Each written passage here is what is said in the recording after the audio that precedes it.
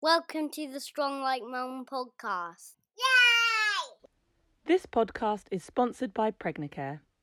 Pregnicare vitamin and mineral supplements provide advanced nutritional support for every stage of pregnancy, before, during and after. They include vitamin D and the exact levels of folic acid as recommended by the UK Department of Health. Hello and welcome to the first episode of the Strong Like Mum podcast. I'm your host Shakira Akabusi, and I'm so excited to be joined today by Chloe Brotheridge, hypnotherapist and author of The Anxiety Solution and Brave New Girl. If you follow me on social media, you'll know that I specialise in pre- and postnatal fitness, but for me, physical and mental wellness go hand in hand. This series of the Strong Like Mum podcast is focused on how to maintain a positive pregnancy, so I wanted to kickstart the first episode by discussing how to reduce stress and anxiety in order to maintain a healthy and happy lifestyle during all the trimesters. I know Chloe not just as a respected professional, but also on a personal level. Chloe is someone who helped me through some of my darkest days during my second pregnancy. Chloe, thank you so much for joining us today. Thank you. Thank you for having me. I wanted to start by, this sounds really ridiculous and silly, but it was the first thing I think I asked you when we met, which is, what actually is hypnotherapy? How does it work? Is it just like trickery or a placebo, or does it actually work? That's a good question. And actually, a lot of people do ask me that. I often say to people, and it's true, that my job would be pretty disheartening if it was trickery or if it was not real. Sometimes it can seem a bit magical, but actually it isn't magic, even though the results can sometimes seem magical. It's a way of helping the subconscious mind to get into a receptive state, to get into a download mode, so that we can take on board ideas and suggestions that will help us to feel better. And, most of us have probably seen hypnosis stage shows, or we've seen things on the TV where it can seem like that can't be real or there's some kind of trickery going on. But actually, when you see something on a stage show, it is real. But what they do is they vet people beforehand. So they are choosing people who are most suggestible, who are most easy, the easiest people to be hypnotized, essentially. So they do vet people, but it is completely real. And yes, it does work. And was it something, I don't know how you got into hypnotherapy, but was it something that you tried that worked for you? Or how did you kind of fall organically into that? Yeah, so I had a lot of anxiety as a teenager and in my 20s, panic attacks and social anxiety, and just feeling very low in my own self-esteem. And I, throughout my life, had met a few hypnotherapists, and they just made quite an impression on me. I remember being 11 and meeting a osteopath who was a hypnotherapist who was telling me all about hypnosis. And then when I was traveling, I met a doctor who was a hypnotherapist. And so a few people in my life had kind of made an impression on me. And then I discovered hypnotherapy recordings, and I had them on my phone, and I was listening to them day after day. And I started to find that after a couple of weeks of listening to these recordings, I was feeling a lot calmer, a lot more confident. I was finding it easier to have conversations with people. I was chatting to my housemates more. This is about sort of 10 or 11 years ago now. And I realized that actually this is something that works, and it helped me. And so I trained as a hypnotherapist myself after that. And it's helped me a lot. And I've obviously been able to help lots of other people with similar sorts of issues. Yeah, no, absolutely. You definitely helped me on my journey. I remember really questioning whether hypnotherapy was safe in pregnancy. And I know that you can do hypnobirthing, so I'd heard of that before, but it's slightly different what you do. And I think I came to you because I needed help for my own mental health throughout pregnancy, not so much with the help for labour and getting through that. And so I remember you telling me it is safe to do hypnotherapy, or if you go into a hypnotic state, it's still perfectly safe during pregnancy.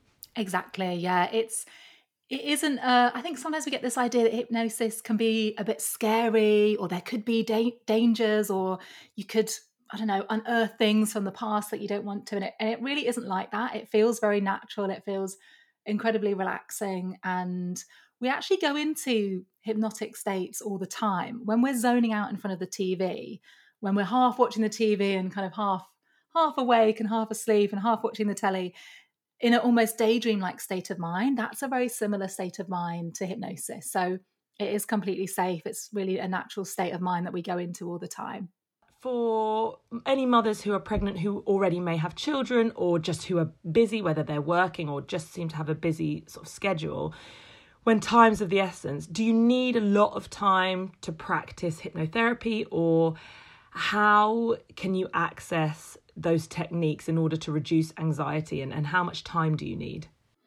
Yeah, so it can be something that you can do in 10 minutes or in a couple of minutes. You could use some techniques that a hypnotherapist would use. Busy mums could listen to a 10-minute hypnotherapy recording. It could be that you could use something like a body scan, which can take anywhere from 30 seconds to 10 minutes. Normally we would do this lying down. You could be sitting on the sofa. You could be sitting on the train. But ideally it's done lying down, and you scan through the different parts of your body, starting either at the top of your head or at your toes.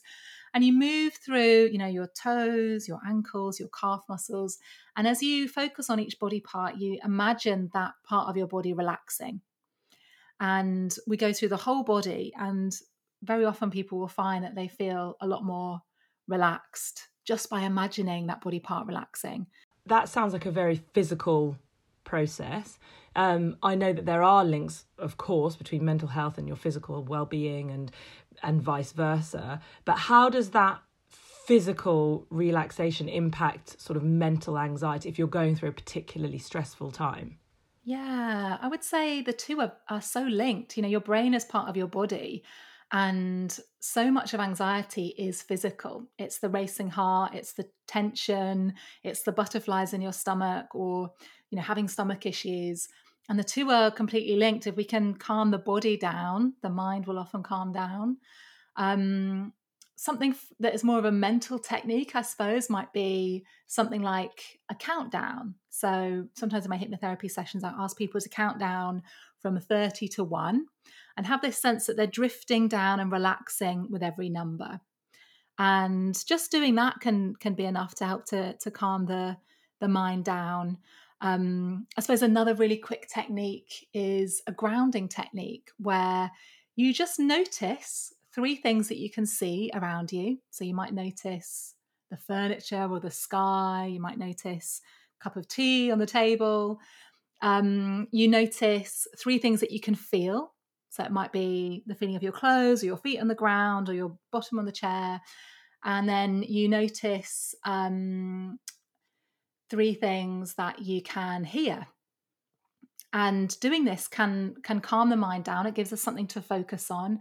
It brings us into the present moment, and it helps us to feel more grounded rather than the mind spiraling into the future or worries or overthinking things. It just brings us back and grounds us back into the moment. And when you're doing that, are you trying to clear the mind? Because I think if I feel really stressed, I'll have sort of two options, and I either go into complete distraction mode where I will throw myself into a completely different activity, whether that's exercise or it's working or it's cleaning, I'll throw myself into something else. Or I do what you just mentioned there, where I try to breathe, and I used to find it very difficult to sit still. I just don't, or I didn't like feeling still. It actually made me feel more anxious to sit still. And you almost have to, or I felt that I almost had to let the anxiety, had to learn to let the anxiety pass through me and go out. And it's a really tricky thing to manage. But is there something in your mind when you're using these techniques? Are you trying to clear your mind, or are you trying to process what your anxiety is? Yeah, I think with anything like this, it's about trying things out and seeing what works for you. We're all different, and different things are going to work for us at different times. So if you find that something doesn't work for you, like for some people, breathing deeply makes them feel more panicky. For other people, breathing deeply is going to calm them down. So, definitely don't beat yourself up about something if it doesn't work for you. I don't like to think about clearing the mind, because whenever we think about clearing the mind, we can start to feel like a failure sometimes, because the nature of the mind is to have thoughts. I think the purpose of the grounding activity is to bring you back into the present and bring you into your body, connecting with your senses. And that can just be enough to break the cycle of overthinking or spiraling. We're often worrying about things in the future or things that could go wrong. I think you're exactly right what you said about sometimes just letting the anxiety move through us. And I use this example that comes from a psychologist called Claire Weeks, and she says, float with anxiety, don't fight it. Sometimes the more we fight against how we're feeling, the worse anxiety gets, the more we panic. If we can have this sense, and she uses the example of imagining that you're swimming in the sea, you're in the ocean, and instead of flapping your arms around and sort of fighting against the waves, you just relax and let your body go floppy and lean back in the water and have this sense that actually you float in the sea. So is it partly to do with learning to relinquish some control, perhaps? Yeah, I think that's a good way of saying it. I think allowing the feelings to be there, don't fight them. Sometimes the more, exactly as you say, the more we try to control something, the less in control we feel. So floating with the feelings. It's quite tricky for mums, I can imagine, for me certainly, to find that balance, because on one hand, so much of you has to be in control. You've got young children and you are the protector, the provider, they look to you. And, so I feel like a lot of the time I'm in the mode of, don't worry, I can handle it. And I remember looking at my parents thinking they'll handle anything, and having that really secure feeling when I grew up of my parents can take care of anything. And so you're almost like programmed into that then I find it difficult to make that instant switch. And is that when you think you might need to then use some of these techniques? Because it almost comes down to being able to identify when that goes too far. If you feel like you're needing to control situations and, as I said, be the provider and the protector, but then, it can tip over to a different side. I suppose my question to you is, how can you identify when you're flipping into an anxiety spiral as opposed to just being in that role of provider and carer? And then are those techniques you mentioned earlier things that you would suggest in order to instantly calm down? Yeah, I would say when we are in an anxious state and we're feeling like we need to control things, we're likely to be in fight or flight, where our nervous system is ramped out, pumping out a lot of adrenaline. What happens in our brain when we're in fight or flight is that the frontal cortex gets less blood flow and the amygdala, so the fear center of the brain, gets more blood flow. So we are less likely or less able to think clearly, to think rationally, to be creative. We're less able to make decisions. And so it might seem as though we need to be in this heightened state to control things and keep everyone safe. But actually, we are most safe when we're calm, when we can use the whole of our brain to deal with situations. And it is possible for us to be alert but relaxed, to be calm but concentrated. And I think that is, easier said than done perhaps, but that's the mindset that I think we function best from. And so incorporating mindfulness tools, relaxation tools in your day-to-day life, just having things in your toolkit that you can call on to help you to get out of fight or flight and into this calmer state for your nervous system is actually going to mean that you're more in control, not less in control. I remember working with a CBT counsellor who said something that really resonated with me, and I just wonder your opinion on that and whether you would agree. He said to me that worry, the ability to worry or the ability to perceive danger or worry is actually something that's kept humans evolving and kept us alive for all this time, because unlike something like a lion or a tiger who might just stroll along, and until they see the hunter standing in front of them and they can flee, we can actually walk down the street and see a dark alley and think, it's dark down there, it's night time, I don't feel safe, I'm on my own, there's a group of people at the bottom, I'm going to walk the long way around. And it's those types of things that allow us to be able... So worry has actually been a good thing. However, he said what's happened as humans have evolved, that you'll probably know this much better than I, there's a different part of the brain that has evolved with more in-depth emotions than a lion would perhaps have. And that actually these emotions that we've developed can also trigger that same sense of worry, even when there isn't actually a threat. So although you might see a dark alley with a group of strangers and you're on your own and it's midnight and you think, I'm not going to go there, and you can feel those anxious things happening, that same thing can happen from a memory. Or, for example, if I smell fresh grass, it reminds me of having to do sports day as a child and really, really feeling that anxiety and that pressure. And I instantly feel physically anxious, even though there is no threat. And is that kind of part of it, being able to establish when there is a real threat and when it's more just your anxiety?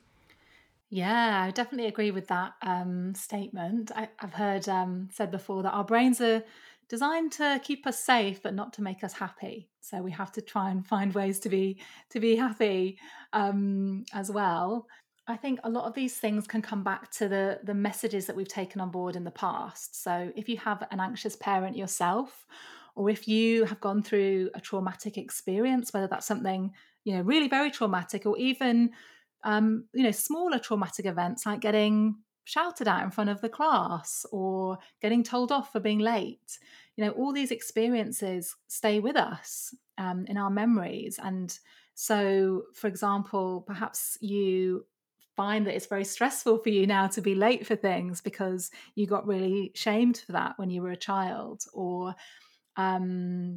you got told off a lot, and so confrontational situations trigger that fight or flight response in you. So a lot of these things can go back to our life experiences, and a lot of what I'm doing when I'm working with people in hypnotherapy is looking at how can we reprogram these experiences so that they don't trigger that fear, and so that we can be rational, in our decision making about whether that dark alley is safe to walk down or not, rather than responding to something in the past that may not apply to our situation now. And does that just take time, I suppose, practice and sort of learning, getting to know yourself more? Yeah, so sometimes it's getting to know what those triggers are. Sometimes it's proving to yourself that actually it is safe. So, for example, for people who have anxiety about meeting new people, if you always avoid meeting people because you find it nerve-wracking and scary, then you're going to be reaffirming to yourself that actually that is dangerous. If you instead challenge yourself to strike up a conversation with, another mum at the school gates, then you're going to be affirming to yourself that actually it is safe for you to do that and you can handle that situation. And it's through that repetition of challenging ourselves that we can overcome, some of those fears as well.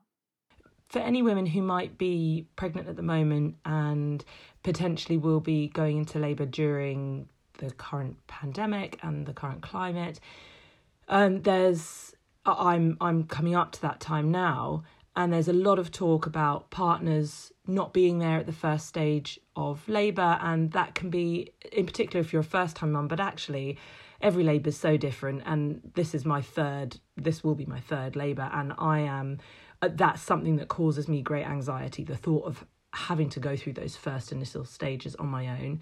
And all those techniques, it's going to be difficult when you're having contractions to go through a relaxing body scan, but are those mindfulness techniques and things like that something that might be able to help just keep the anxiety at bay when you're facing something, whether it's labour or whether it's going to your first scan for your first baby on your own, just being able to reduce anxiety, maybe if you are in a busy situation and you're not able to do a body scan, is mindfulness then something you would recommend? Yeah, so I'm not a hypnobirthing practitioner, and I would really recommend people to check that out, whether they work with someone one-on-one or have some recordings to listen to. I mean, listening to hypnotherapy recordings could be one option for when things get intense and you just have a bit of distraction or something to focus on, something to bring you into your body. Um, you know, we could do things like visualization beforehand. So visualizing how you'd like things to go. So visualizing yourself, breathing deeply, being present in your body, feeling powerful, feeling safe. And by using our imagination to create those positive images in our mind, we can be kind of creating this blueprint for how things can be. Because there's really something to be said that when we vividly imagine something, the same parts of our brain are being used as if it's happening for real. So we really can rehearse things in our imagination. So I'd definitely encourage people to rehearse things, going as you want them to go. That'd be my biggest tip. And I briefly just wanted to touch on children. I don't know whether you work with children, whether children are allowed to do hypnotherapy, but for anyone who might feel like they've got an anxious child or they feel like their anxiety might be impacting their children, I remember a massive catalyst for me to come to see you was when I was doing I used to step and count over paving stones, and one day Rio turned around to me because I didn't do it. I'd managed to resist not doing it, and I walked past this paving stone without stepping back and forth, and Rio turned to me and said, Mama, you forgot one. You've got to do this, look. And then he did it. And I thought, oh my gosh, okay, I've got to change my actions. But for anyone who feels like they might either have an anxious child or are impacting their children negatively with their anxiety, is hypnotherapy something that you can do with children? Yeah, I suppose I would say that, to people, don't beat yourself up about that, because no one is perfect. We're all going to influence our children in ways that we might not like. That's completely normal. So please don't beat yourself up about that. I mean, there are definitely some techniques from hypnotherapy that we can use with children. Again, I don't work with children myself, but doing things like a guided visualization. So telling them almost like a story where you ask them to imagine themselves on a beach. You ask them to imagine themselves putting their worries into a cloud and then the cloud being blown away by the wind or something like that. Or imagine them going down some steps into a beautiful garden and feeling more relaxed as they go down the steps. So depending on your child and how old they are, you might find that those sorts of things could be helpful just for helping them to relax and helping them to go to sleep more easily, for example. Yeah. Amazing. So just before we wrap up, one of the recent episodes on your own podcast was all about building resilience. It was called Bend, Don't Break. And you mentioned that you believe most of the world's problems are caused by us not being sensitive enough. What tools can you offer to listeners who may feel they need to build a bit more resilience in pregnancy? And how do you find the balance between feeling confident and empowered whilst also allowing yourself to be vulnerable and open? Great question. So I suppose what I meant by that when I said that I don't think people are sensitive enough is that, we've got so much in the world where people are not treating each other with respect or kindness or enough care for each other or for the planet. And I really believe that, sensitive people are so important for the world right now. And for people that are sensitive, please don't make yourself wrong for that. Please don't tell yourself that you should be strong or that it makes you weak. I actually believe that being vulnerable and being open is a massive sign of strength. It's not easy to be vulnerable and to be open about how you're feeling and what you're experiencing. So I want to get away from this idea that we need to be sort of put on a strong front in order to be resilient. Sometimes being open and sharing about things or asking for help is what is going to help us to feel more resilient, is what's going to help us to deal with a challenge or a difficulty and bounce back from things. But I suppose, the word resilience, I'm not sure that that's a word I really love, because it can almost suggest that we're weak if we're not feeling strong. And I don't think that's the case. But it's about how can we help ourselves through challenges? How can we support ourselves through the ups and downs of life?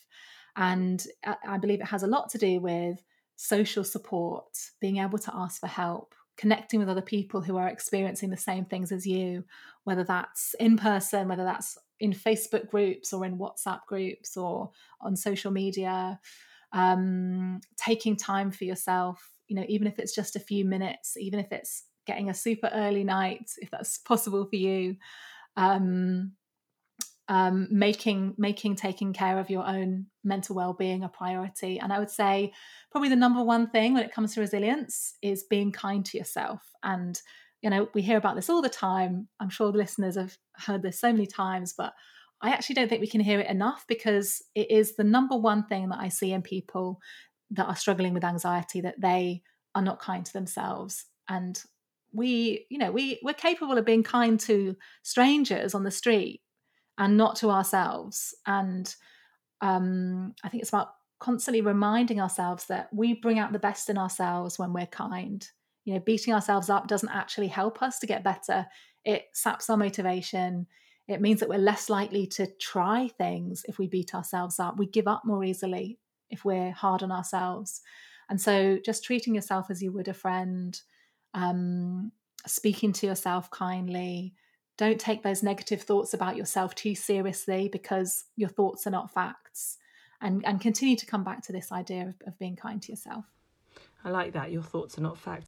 I really like the fact that you're talking so much about sort of self-love and self-empowerment. I suppose when you're talking about self-love, this is perhaps a journey that begins with you. Of course, having a support network is fantastic, but it's a lot to do with how you respect yourself and treat yourself and are kind to yourself. Yeah, and I think we often expect so much from our partners. We expect them to take the role of the whole tribe. But actually, we do need a tribe around us. We do need other people in our lives to help and support us. And yes, I would say the most important thing is our relationship with ourselves. But also, we're not supposed to go through this life on our own. And obviously, we've been in isolation for the last couple of months. And I think people are, really realizing how much we need each other more than ever. Yeah, absolutely. Thank you so much for your time today. At the end of every episode, I'm asking every guest what their Strong Like Mum moment is. So it can be anything from yourself to a friend where you feel that they've overcome a personal struggle during pregnancy, parenting, anything like that. Can be to do with your parents, you as a parent, your friends, anything where you felt inspired in a moment of overcoming something challenging during pregnancy, parenting, anything in that area.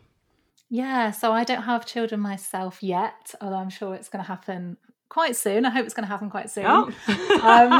This is breaking news. Hopefully, we'll see. I suppose because I go through my own fears about becoming a mum and wondering how I can do it. But I get a lot of strength from thinking about all the women in my family, going back, back to the earliest women, and all the things that they have overcome and all the challenges that they've dealt with. And knowing that all of that is in my DNA as well. We all have the DNA of our ancestors within us, all that strength. And it'll blow your mind when you start to look into your family tree, or when you just imagine the sorts of things that our ancestors have gone through so that we can be here today. It's quite amazing. And I just get a lot of strength in remembering that there's a lot of strength and resilience in all of us because of that. Amazing. Thank you so much for your time today, Chloe, and for sharing your expertise. Thank you. Thank you for having me. This podcast was sponsored by Pregnacare, expert nutritional care for pregnancy, with you every step of the way. To find out more, visit www.pregnacare.com.